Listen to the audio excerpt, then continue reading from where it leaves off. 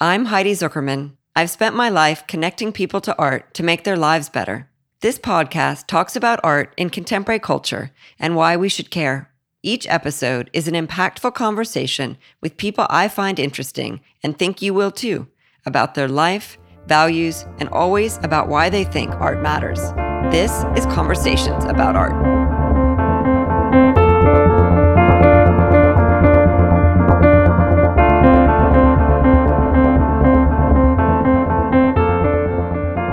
Hey everyone, I was reading an article about Michelle Maccaron's new shaping of her gallery, and there was kind of a not so nice reference to what she's doing in an art publication. And I was struck by the idea that they probably didn't understand what she was doing. Maybe they didn't take the time to, or maybe it felt kind of threatening because it's pretty innovative. So we've been friends a long time, and I reached out to her to see if she was interested in being a guest on my podcast. She immediately agreed, and our conversation is great, fascinating, inspiring, filled with ideas and future collaborations, I'm certain. Before we get to it, here is a message from our sponsors. I don't know about you, but I get most of my things done in the spaces between doing everything else. And I gravitate towards the things I can handle from an app on my phone. Kelly Klee Private Client Insurance believes that people with more to lose need better protection for what they cherish. I have insured not only my cars and homes with them, but also my personal art collection. They have an incredibly well-designed app that's not only aesthetic, but the user interface is superb. I can see each work in my collection and its currently insured value, as well as seamlessly and easily, literally from my phone, add new things as they're acquired. Insurance to me sounds like kind of a boring thing to talk about, but particularly in these uncertain times, I sleep way better at night knowing that the things I love are protected. So check out their website, kellyklee.com/Heidi. That's KELLYKLEE.com/Heidi, and they will make a $50 donation to Artadia, an art charity I've recommended, per each qualified referral. These details are included in the show notes. Is there a piece of jewelry you would like to create? I'm excited to tell you about Best & Co., which offers a smarter way to acquire luxury jewelry. I wanted to create signet rings for each member of my family. Best & Co. worked with me to create a custom design and fabricate the rings. We all love them. The rings are a daily and physical reminder of our connection, even when we're not together. Whether you want to reuse sentimental stones from a family heirloom or create a piece that you've been dreaming about, Best & Co. can help you create it, and their effective and efficient business model allows them to provide significant savings to their clients. Clients regularly save as much as 30% and frequently more when compared with purchasing comparable, high-quality pieces from traditional luxury jewelry retailers. So check out their website, www.bestandcoaspen.com, and use discount code Heidi2020 to receive 5% off of any item on Best & Co.'s website. I was just looking at it today, and honestly, there are a ton of things that I would like to use that discount code for. Also, if you're interested in creating a custom piece, you can email custom@bestandcoaspen.com. That's BESTANDCOASPEN.com, and mention that you heard about Best & Co. on my podcast to receive the special discount. Michelle Maccaron is the founder of Maccaron Gallery. Shortly after 9/11, she opened an unorthodox space in a remote neighborhood with no other galleries around. From the beginning, the gallery was an outlier in every way. It's always been artist-driven, and it grew out of conversations. It was more of a concept or a laboratory for experimentation, and that didn't quite fit the traditional mode of an art gallery. Recently, the gallery's focus is beyond in real-life exhibitions. It is defining itself as a creative brand that not only manages artists and produces special projects, but also collaborates with venues and corporate partners to create experiences outside of the physical gallery space. She and I talked about art collecting as hoarding, the unlimited possibilities of working digitally, art as a world practice instead of a studio practice, the grand idea, the conceptual gesture of putting art on eBay and Pornhub, upending art world protocols, art in transition, fear of art, and freedom.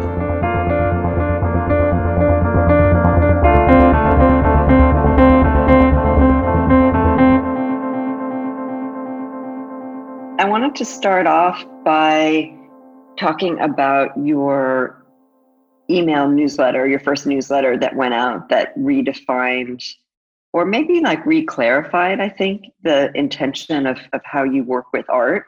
And I just found it to be really innovative and exciting, and wanted to start off just by asking you to recap for our listeners what some of the strategies are that you've taken throughout your career and where you are now and where you're planning to go. Thanks. How do I say this? So a colleague had been urging me to write a newsletter because he said, every time I talk to you, you're really thinking outside the box and you're not talking about someone who's overly concerned about the art world, but you're thinking about art in general and across hybrid, and you're talking about branding and not just the walls of a gallery and exhibition to exhibition. And he really encouraged me to think, because Macaron was always a brand for me. And if you saw in the newsletter, I originally had a logo, which was Macaron scripted literally in a noodle, in like a rigatoni, actually a macarone. And at some point, the gallery kept evolving because the art world kept evolving. And at some point, the brand went away in a funny, I'm just retrospectively in this moment in time, it's given me a lot of space to think about what I wanted and where I ended up. And I feel like I got caught in some sort of wave and was propelled into this place where the art world had a lot of protocol, and the brand didn't seem to fit. And I was trying to expand the gallery and the artists and kind of stop being punk and somehow growing up. And I always fought that. And I think at a certain point it falls apart if that's not in your heart of hearts who you are, how you feel about art, and how you want to promote artists and contextualize art. And maybe it comes from a place of thinking about art history. Maybe it comes from a place of just being a disruptor. And I've always been a disruptor and thought in those terms. And maybe it's a place of really being a curator, or maybe it's in a place, I don't want to call myself an artist. I never did, but I find myself these days becoming more and more creative. And I'm writing a lot, I'm reading a lot, I'm doing a lot more research. And I'm actually, for the first time, well, I think at another stage of my life, I'm really enjoying what I'm learning.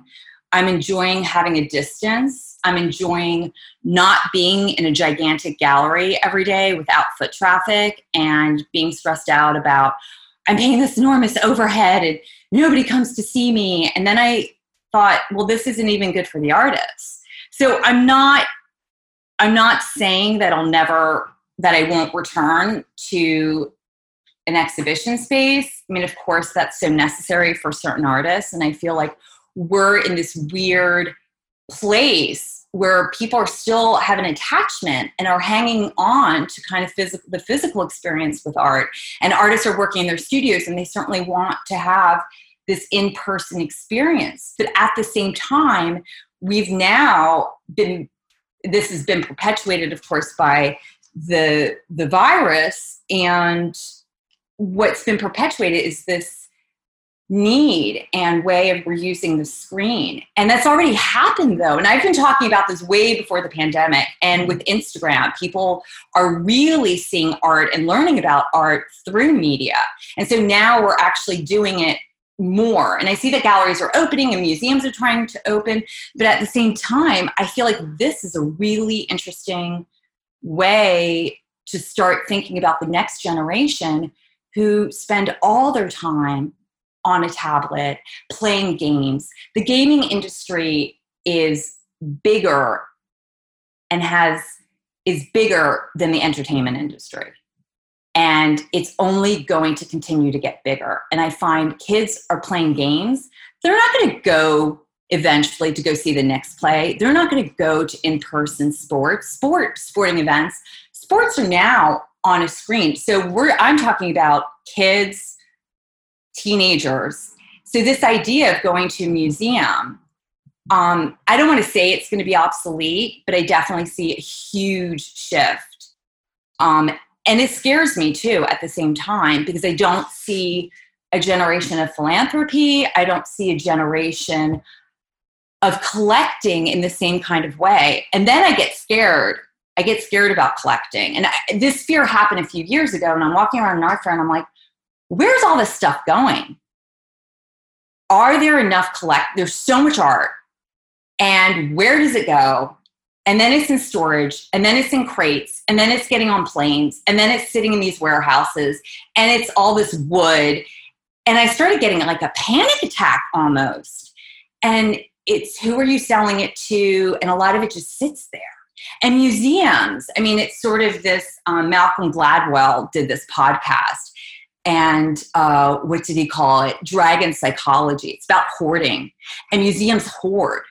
And like the Metis, what is it? 1% or 2%? I don't know. I'm making up a statistic now, but how much is on view? And how much sits in storage? And it's just this massive accumulation of stuff.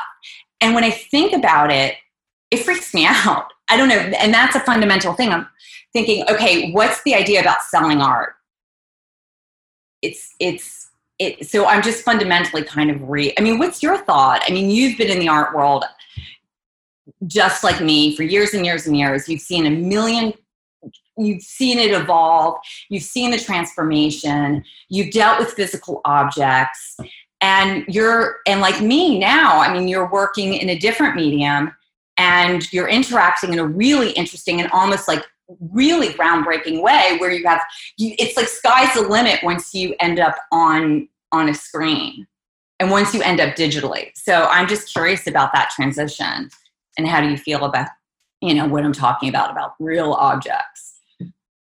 I love art objects. I love artists. I mean, my first love is always artists, and yeah. Like you, that's, yeah. The basis of everything that I do is the incredible privilege of spending time with artists and getting to understand how they think and what they're thinking about. And I have always found that to be incredibly like mind-bending and like soul enriching, because I just think that artists are like the contemporary shaman, right? Like they just That's a really interesting way of putting it. Yeah. Yeah.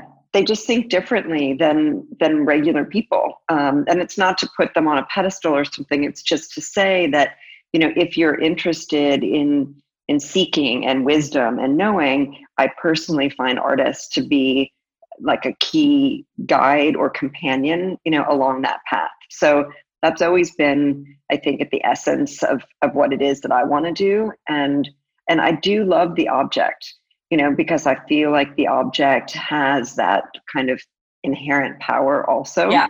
And I struggle with the idea of not being able to be in the physical presence of people and objects. And I do think that's something that matters, but I also am realistic and know that not everyone gets to be in the presence of artists, and not everyone gets to be in the presence of objects. And so, what is our moral responsibility really of trying to bring this opportunity to as many people as possible? And that's what I'm interested in. And that's what this kind of new approach for me is it comes out of that goal of trying to convince people like why they would need art. I mean, that's sort of the departure point is always for me, the artist. And the artists I've worked with over the years, it wasn't just about the physical objects. It was also about these ideas. And I always worked with artists that had grand ideas, and what they made were just extensions of this grand idea. And I've always loved artists that worked in several different media and were thinking not just of a studio practice, but we're thinking about a world practice and accumulating or absorbing everything around them and trying to mirror that. And for the moment, I'm just I've worked with so much art. And for me, my love has always been installation. So that, which is, an impossibility in some ways. For me, my love is installation. And I think the reason why I loved installation installation art is because I think art's an experience. So I completely agree with you about the in-person experience. And I've noticed that what I've been very drawn to is seeing the way that technology has augmented these experiences. And I'm very interested in VR, and I'm very interested in kind of expanding the dimension of what we look at. So in theory, I'm talking about these ideas as though I'm leaving the world of the object, but I'm talking more about the evolution of it and really thinking about future generations and how they're really going to experience art and how creators are going to be creative. And I do think about the environment. I do think about environmental things, and that's sort of my questioning of this dragon psychology. And this is the moment in time that made me rethink all of this. Although I would love to have an enormous space and have installations and have the public come in and experience it. But it's so crazy because even now when I watch a lot of old movies, and when people are talking close to each other, it's shocking to me. And when I see people interact, every time I watch something on television, I'm like completely freaked out. And I remember listening to Jerry Seinfeld's, it was pre-corona, he did a special, and he's talking about going to restaurants and interactions. And I almost thought, this comedy doesn't even make sense to me. And it sounded so otherworldly and so abstract because I don't leave my house. And, I've turned into, now it's like, I don't know, it's not coronavirus for me. I enjoy being at home. I enjoy being here and having time to read and think and not driving around and running to this and sitting somewhere. And so, yes, I kind of miss people.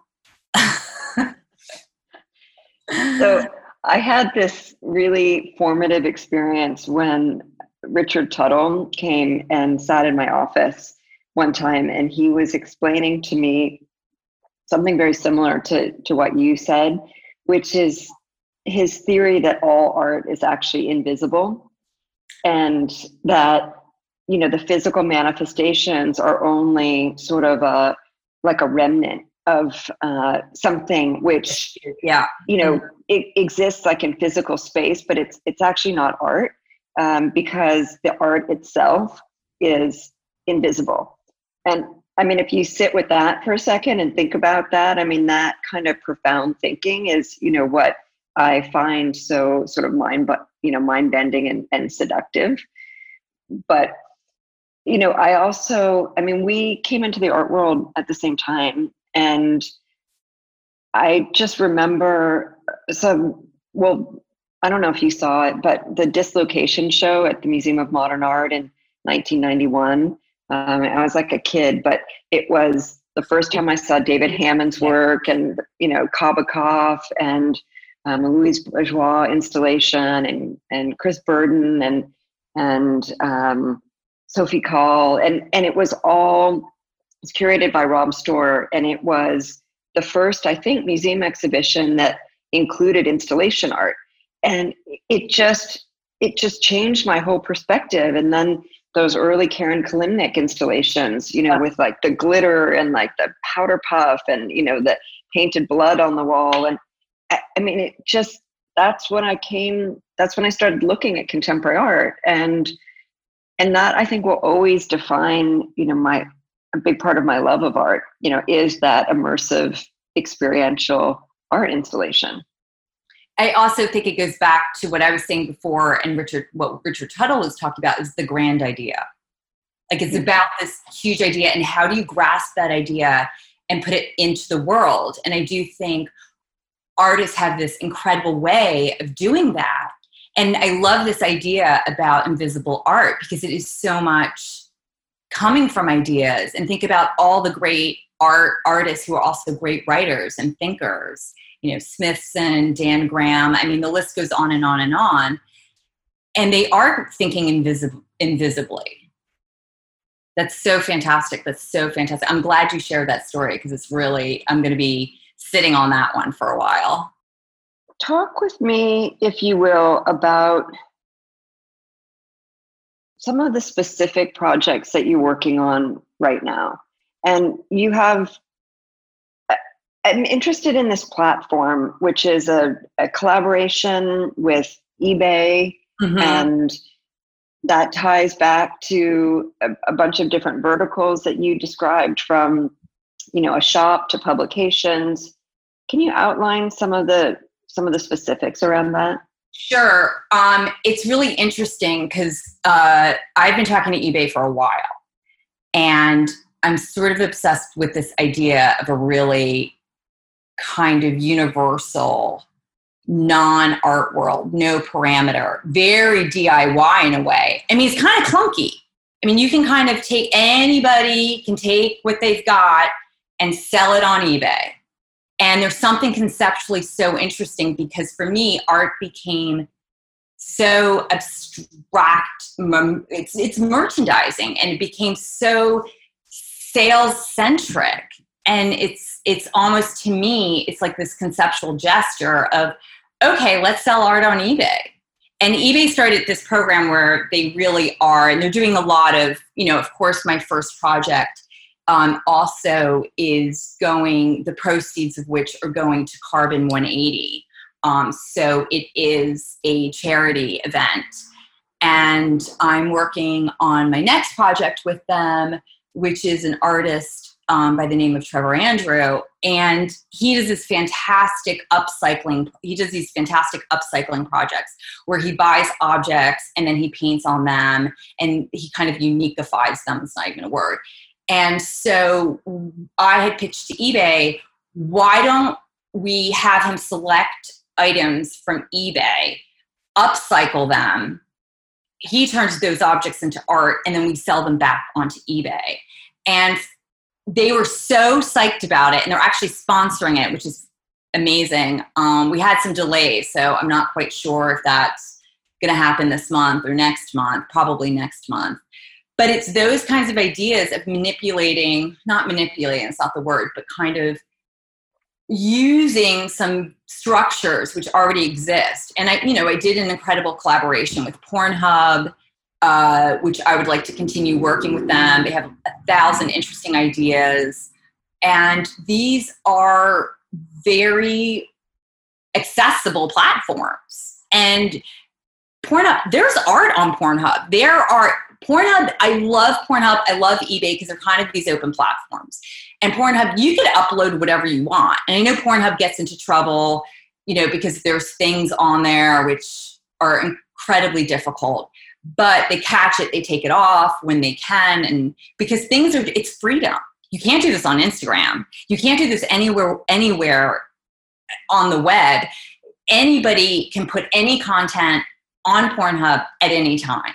And there's something about these open source platforms that I find super exciting, and how art can be engaged there. And there's no limitations. There's no doing a show and having to put disclaimers, or doing a show in public where you have to think about the financial ramifications or something, and the selection and collectors. And context and so on and so forth. So I've always been really interested in those kinds of freedoms. So those are two collaborations which I'm really proud of and really interested in, as much as they seem very controversial. But that's what I mean about pushing the boundaries and kind of really expanding what I'm doing. We're also playing with our website, and I'm really playing with it. And I'm trying to make it not just what people have been doing about viewing rooms, but really kind of incorporating film, video, blogging. I mean, that's what the newsletter is. I have a lot of thoughts. I mean, they may get really not like the first one. Like there may be ones where I'm talking about films pre-Hayes Act and talking about the Hayes Act and talking about, the history of McCarthyism and censorship. I think for me, censorship is my biggest thing. And, Paul McCarthy, no big secrets, absolutely one of my favorite artists. And he's constantly pushing that limit, and filmmakers push that limit, and writers push that limit. And I don't see the art world pushing that limit.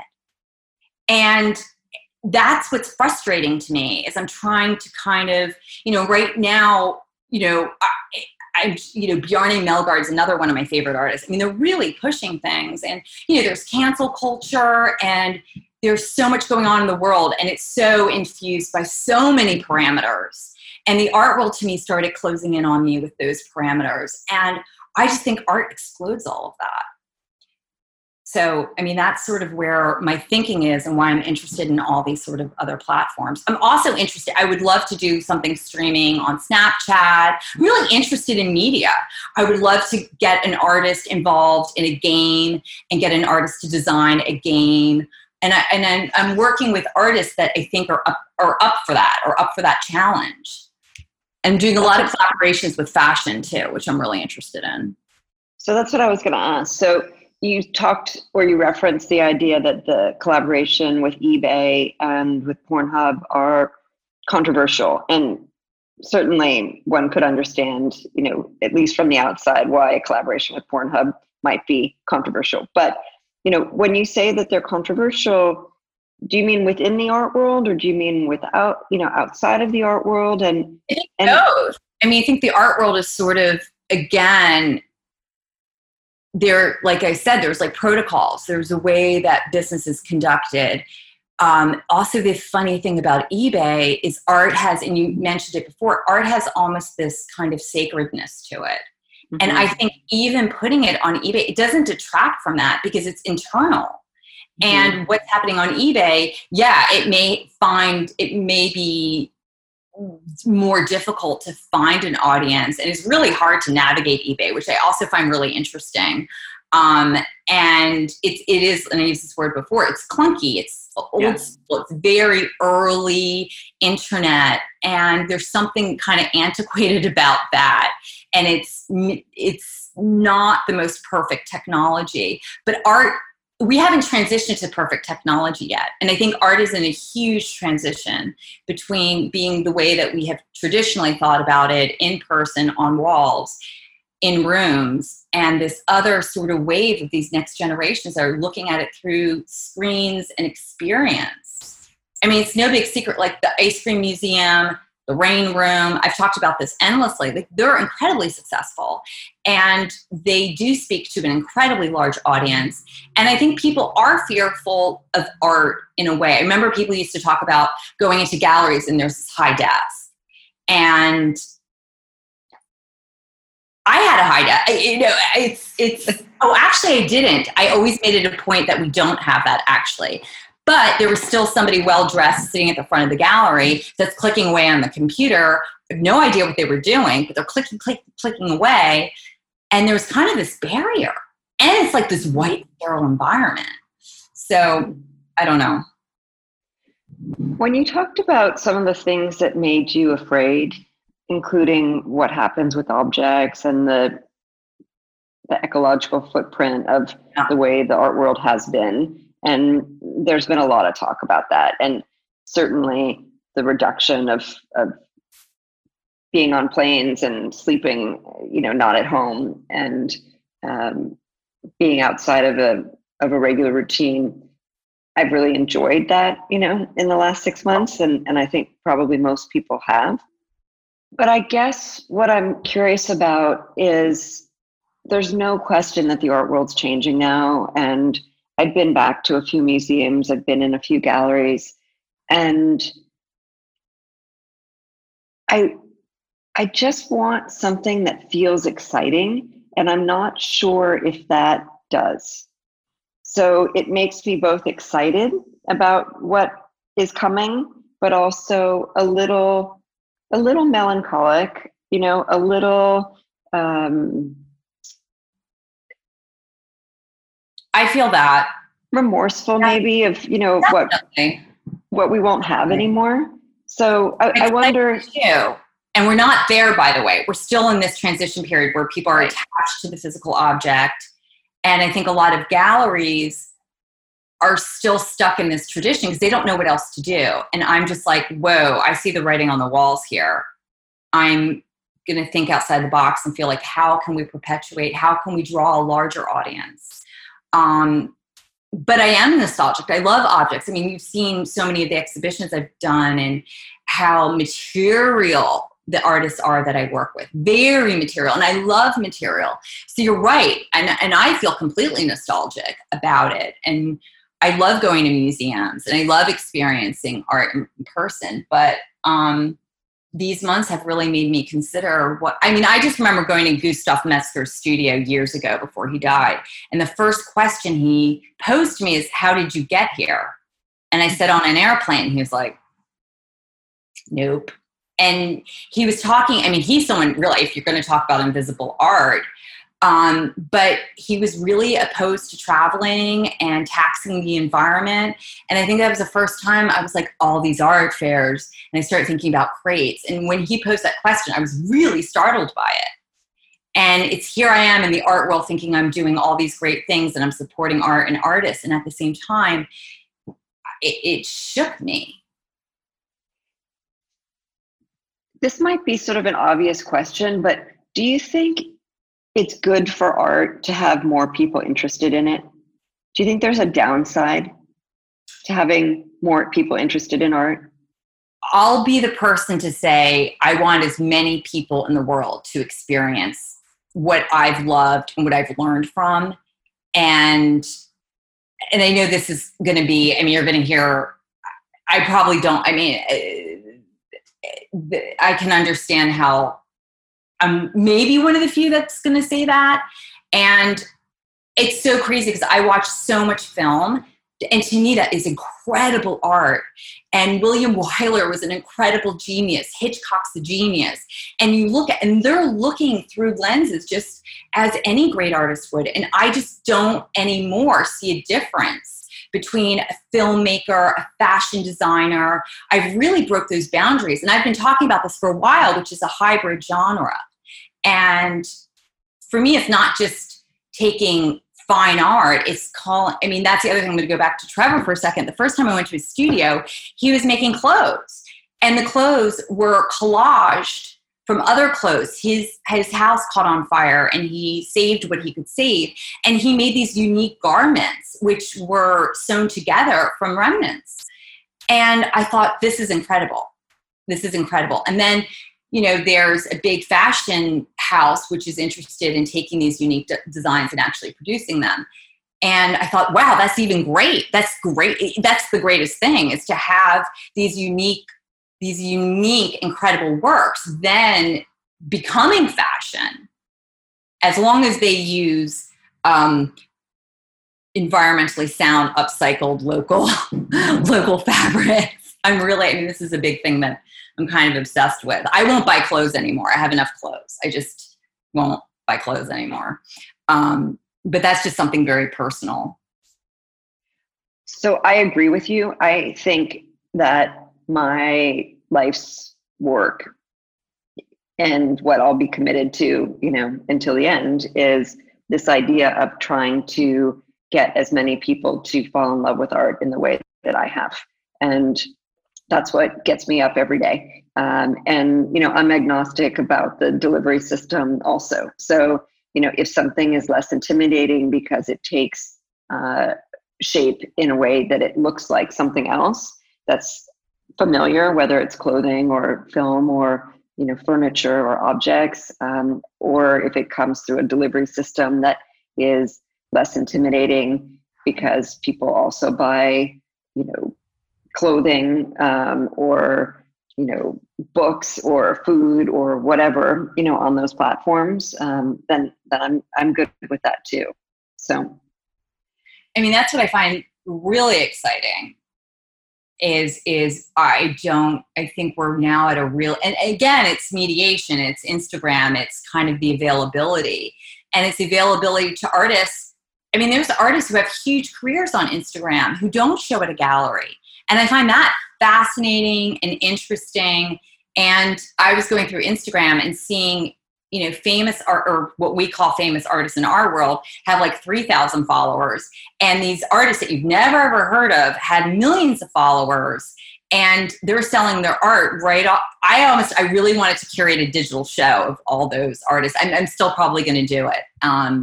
Or maybe do an in-person exhibition at some point. But I'm also interested in various cities. I've been obsessed with Vegas. I think Vegas is another really populous city, and I know that they've been trying to get a museum there. And I think the way that a museum would function in that kind of city is make it completely experiential, make it high, low, really make it artist-centric, but at the same time, think about who your public is. And it's an education process. And I remember going to the Mob Museum in Vegas and being really impressed about the education. I mean, I told the director, I sat there, and of course I'm very picky and I'm very, very opinionated. And I sat there and was like, okay, I'll tell you what would be more functional. It was like, do this and this and this, take these objects, do this, take this, I think it'll look better. But I looked at these artifacts, and even it was art, the way that they drew out and used photographs and collaged them to create these stories about the history of gangsters. And I was fascinated. And it's a museum. I mean, there's tons of museums that go outside of art and kind of reincorporate art in kind of the aesthetic. How many exhibitions have you put together? I mean, it's exhibition design. And that in and of itself is a great art form. And you can textualize whatever whacked out thing and you put it in this context of a brilliant exhibition design. And there it is. It's on that platform that you were talking about. I've been thinking about these hybrid experiences. And so you're talking about like hybrid creativity where an artist does, this and this, right? So they like make music and they make art, or they are a choreographer, but they also make film. Mm-hmm. And I've been thinking about some of the things that are missing from the digital experience with art, and whether there's a way of doing kind of the both and. So one of the most fun things that we did in the quarantine was a group wine and cheese tasting. Okay, so it was like a Zoom event, and there were people from, all over, and there was like, the woman who's like the foremost expert on cheese, Laura, blanking on her last name, and this winemaker. And then everyone was in their homes, but in advance of the event, we were all sent the 2 bottles of wine and 4 types of cheese. And so there were instructions, what time you take it out of the refrigerator and whatnot. And so there was this combined like hybrid experience where digitally you were with other people, but you were having an in real life experience too, which was about, eating and drinking. So sometimes with exhibition design, for example, sometimes I would have like a smell, or I would focus on the light, or there would be kind of a choreography of how people would move through the space and what they would see first and what they would see next and what they would see last, right? And how they would see them from different angles. So I'm interested in this idea of whether we could do sort of like the both and if there was like, an experience, an art experience that people could kind of sign on for like at a certain time.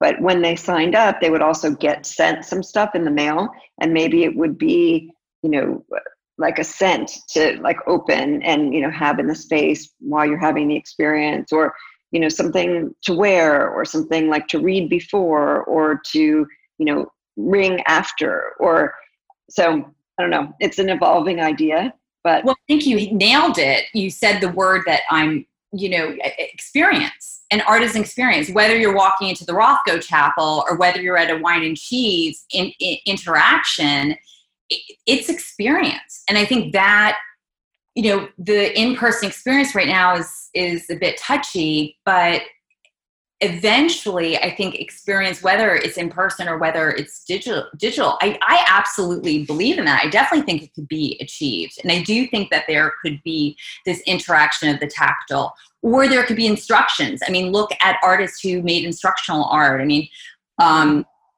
look at Alan Capra. Like, what if you were given instructions? Okay, sit in a chair, put your air conditioner on or whatever, or a fan, make sure you have a cold glass of water. Okay, you're going to experience this artwork, but you're going to create your surroundings, which is the installation or the environment. I mean, that is something totally achievable digitally and shared. I mean, what if it was on a grand Zoom and there were, there are these platforms. I know this company Media Monk is making these online galleries in which you can have a waiting room. And so there's 100 people. There could be people in the room interacting. And then there could be like 100 people in a waiting room. And then there could be a vast amount of people kind of watching the people experience. And then you get your turn and then you go in.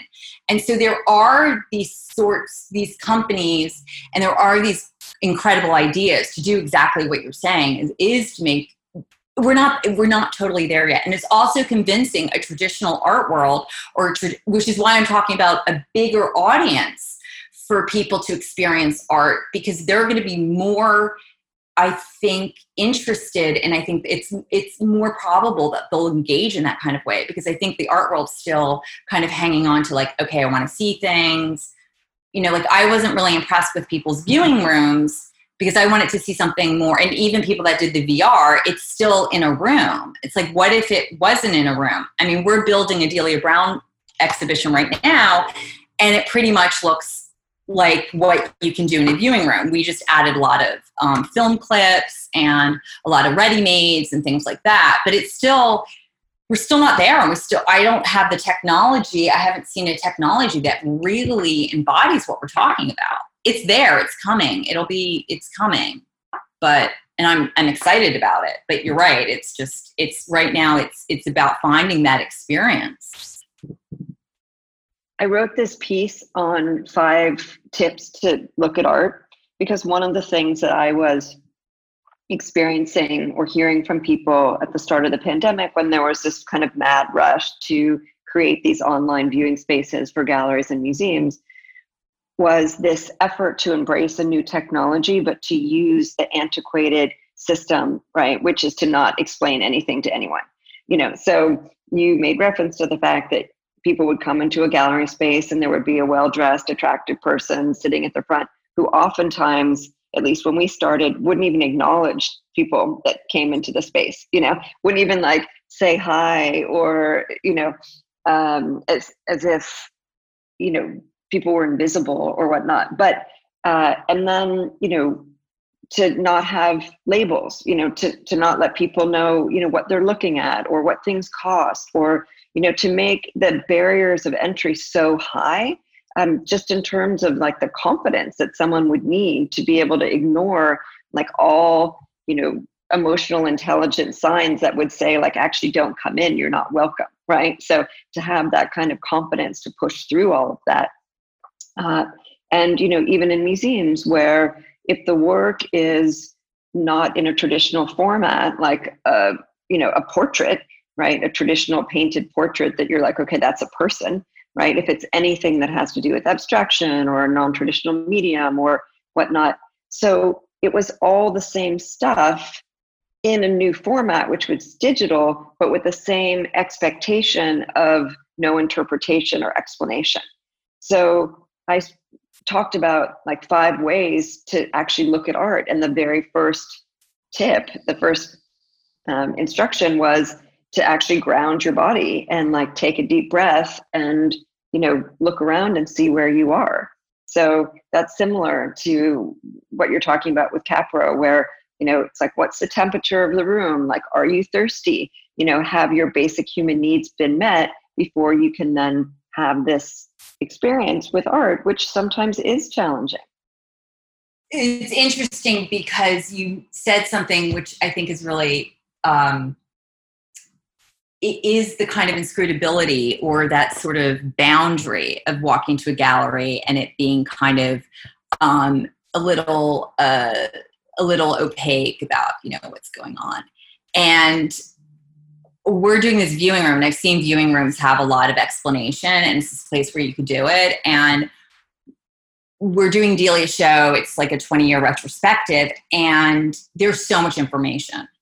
She's based her paintings on films. We have an entire film. You can watch a whole film that her Celestine Caprice, which is one of her series, was based on the 60s French film Les Biches. And it's literally, you could watch the 2-hour movie on the website. So we're kind of really, maybe it's didactic, but we're trying. We're just working. So it's completely, it's all the secrets about the art are out there. We're putting reviews that describe the work. She's using her own language to describe work.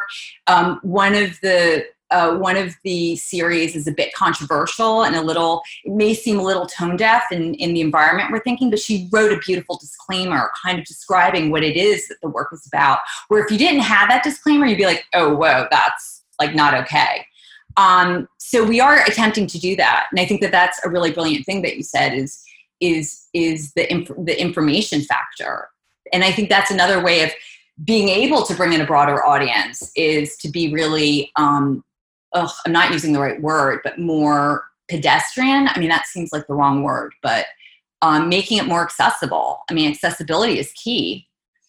I think that's right. And the idea is not that people would have to watch the feature-length film and read every article and read everything that's on there, but that it's there and it's available, right? Yeah. So it's a guide. And it's a reference. And, if your curiosity is sparked and you want to know more, then you have this huge trove of additional information. It's like, we've been watching Yellowstone. Okay. I don't know if you've watched it. Okay. So great. Love Kevin Costner. So brilliant. Amazing. So at the end, we don't get another one until next summer, right? And we won't even get a preview till May. But so what happens at the end when you want more? So then you start Googling the characters or, something about the historical relationship of land in Montana or, right? Like if you're curious, like if you got interested and engaged by something, then probably you want some more. And why wouldn't we want to be generous with people's interest? That's all I do. I watch so many films.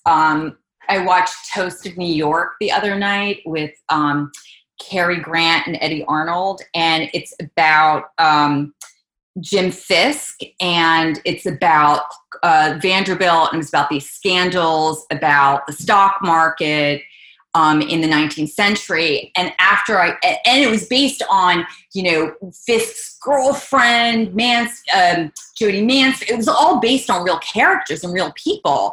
And I'm Googling and I'm understanding and learning, and now I'm like ordering books about it. And to me, that's so fantastic that we are able to get those kinds of annotations. And, like I said, another big one for me is anything pre-Hayes Act. And I'm just trying to get watching as much film as I can, up, in the 20s. And I mean, there are naked ladies. In the 20s, there were naked ladies on screen. Amazing. And that didn't happen again until the 70s? Yeah. As you're in your home and you're watching movies and ordering books, what else are you doing? How are you spending your time? Working a lot of Zoom meetings, a lot of conversations. I did a project with Grimes. I designed a book with Alexander, who works with me. And Grimes, we kind of virtually, it took a long time and we did it. And Alexander's a graphic designer, so he's building Delia's website right now. So we're I feel really creative. A lot of, Trevor's doing a big show in China and they're going to open it. And so we've been working on kind of curating the show and writing text. I'm doing a ton of writing. It's been a ton of writing. Some of it personal, but most of it is a lot of writing about art and the projects I'm doing. And I mean, my day is so, I was talking to Truly Hall, has a big show opening at the Zabludovich Foundation. And we just we did her book. I mean, we put together her book, which was kind of a monograph and retrospective of all the work she's made so far. And we were doing that for hours a day. And that's what I'm doing. What else am I doing? I don't know. I'm certainly not doing anything else but working and watching. Are you putting any parameters around your time from working at home? Like, do you work 7 days a week? That's a huge issue. I'm it's funny, the last 2 weekends, I took a day off and I'm reading books cover to cover and just carving out 6 to 8 hours and reading like a 400-page book just in my garden, just front to back. And I've only done that for 2 weekends, and it's been a brilliant thing to do, and shutting my phone off. But otherwise, I've been working 7 days a week, which is kind of a bummer. But I'm enjoying so much what I'm doing, so I can't tell. I also don't know what day it is. So I realize I'm working on a Sunday, and I'm just like, okay, that's a Monday, Tuesday. I mean, Mondays are still really difficult because that's the day that everybody comes back. And I feel like Garfield, like, I hate Mondays. I just want lasagna, and I want Monday to end.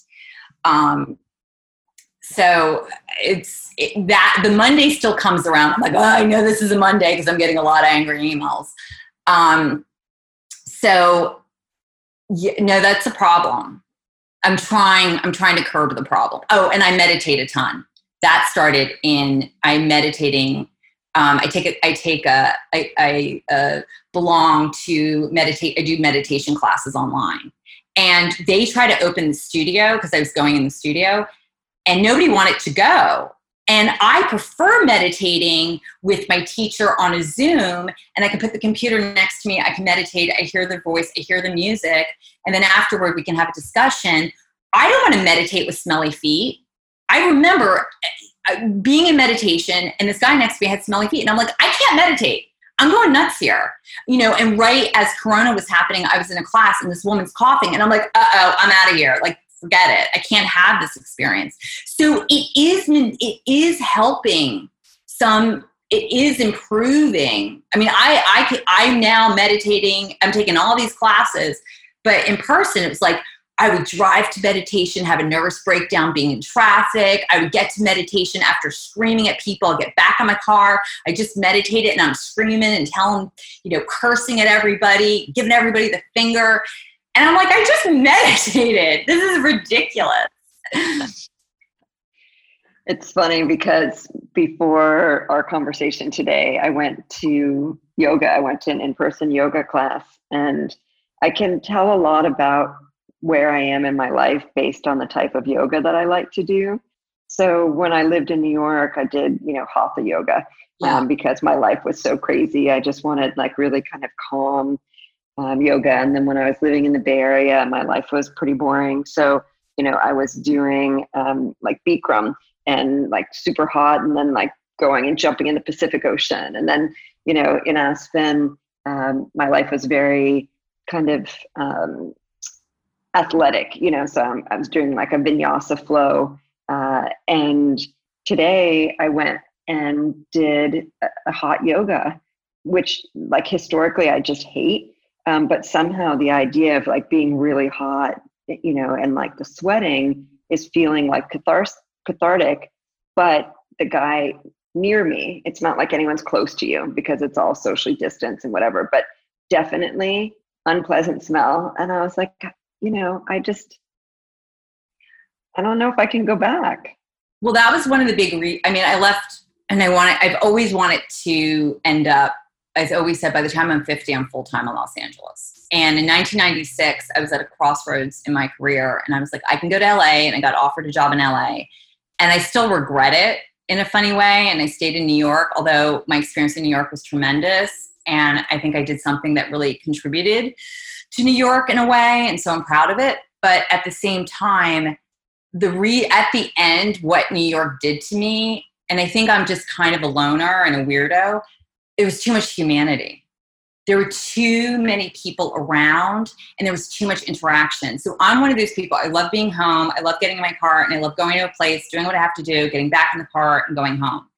And New York, to me, I felt invaded.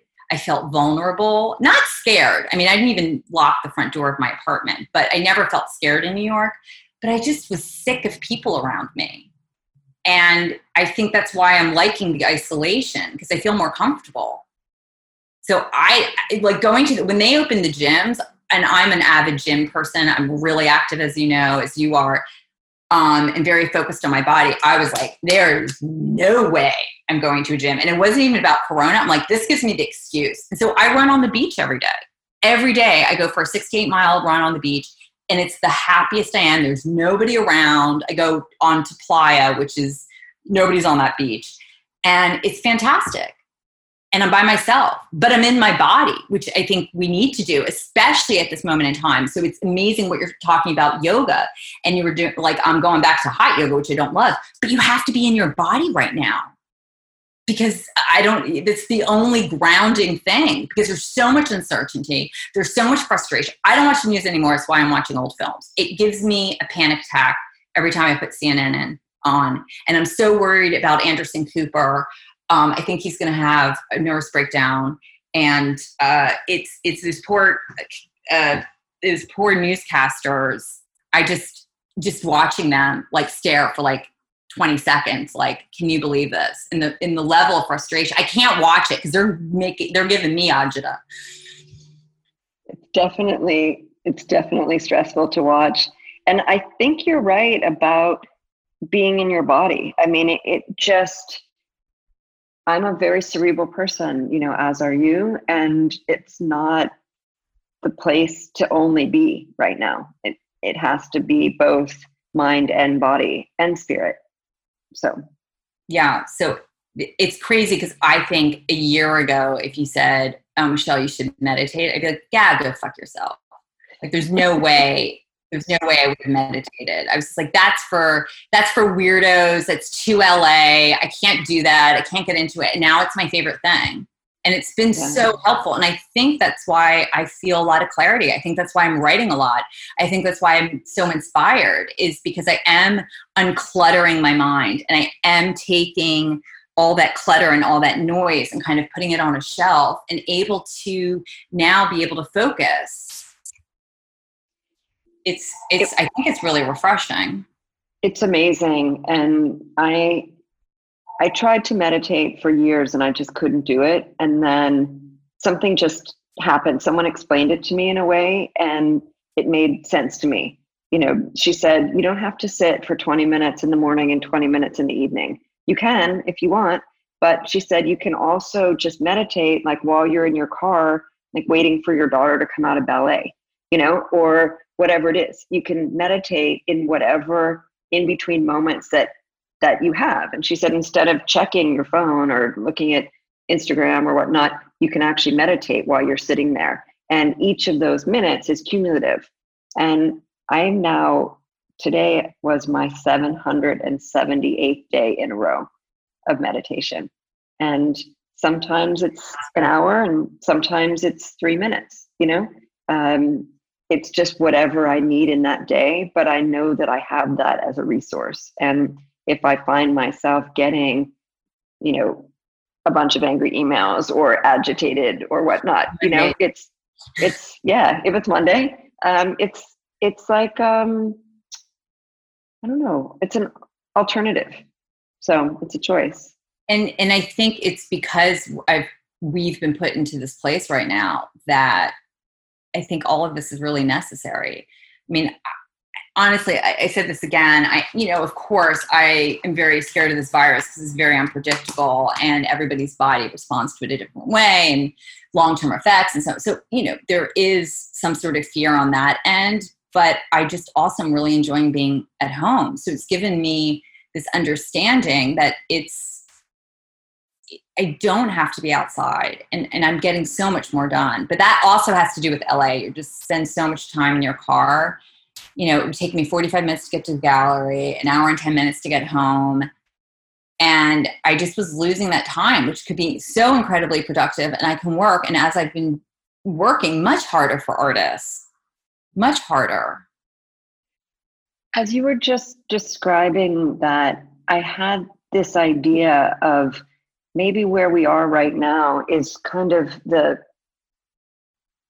part of the arc or the continuum of this idea of, postmodernist feminism, right? Which is that you get to do whatever you want, like you get to make your own rules and you get to decide what matters to you and who you want to be. And that's it. Smart. And somehow that's everything. That's a really smart thing. And you nailed it, because that's exactly how I'm feeling.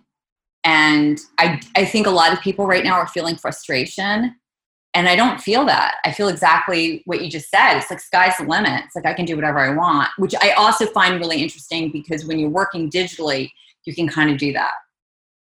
Yeah. Thanks so much for talking with me today. I'm really excited about what you're doing, and I love how our lives and our commitments to art and artists keep intersecting, and I look forward to seeing what we can do together next. Thank you. This has been such an incredible conversation, and also inspiring, because you were hitting on a lot of things that were kind of dovetailing into things that I've been thinking about. And I love what you're doing, and keep doing it, and keep supporting artists. Like, I'll keep supporting artists. And we have to, because it's a cultural imperative, especially now. Talk to you soon. Thanks, Heidi.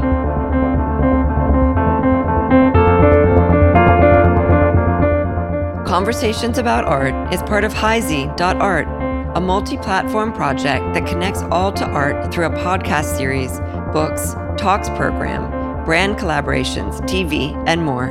This episode was produced by Simon Illa.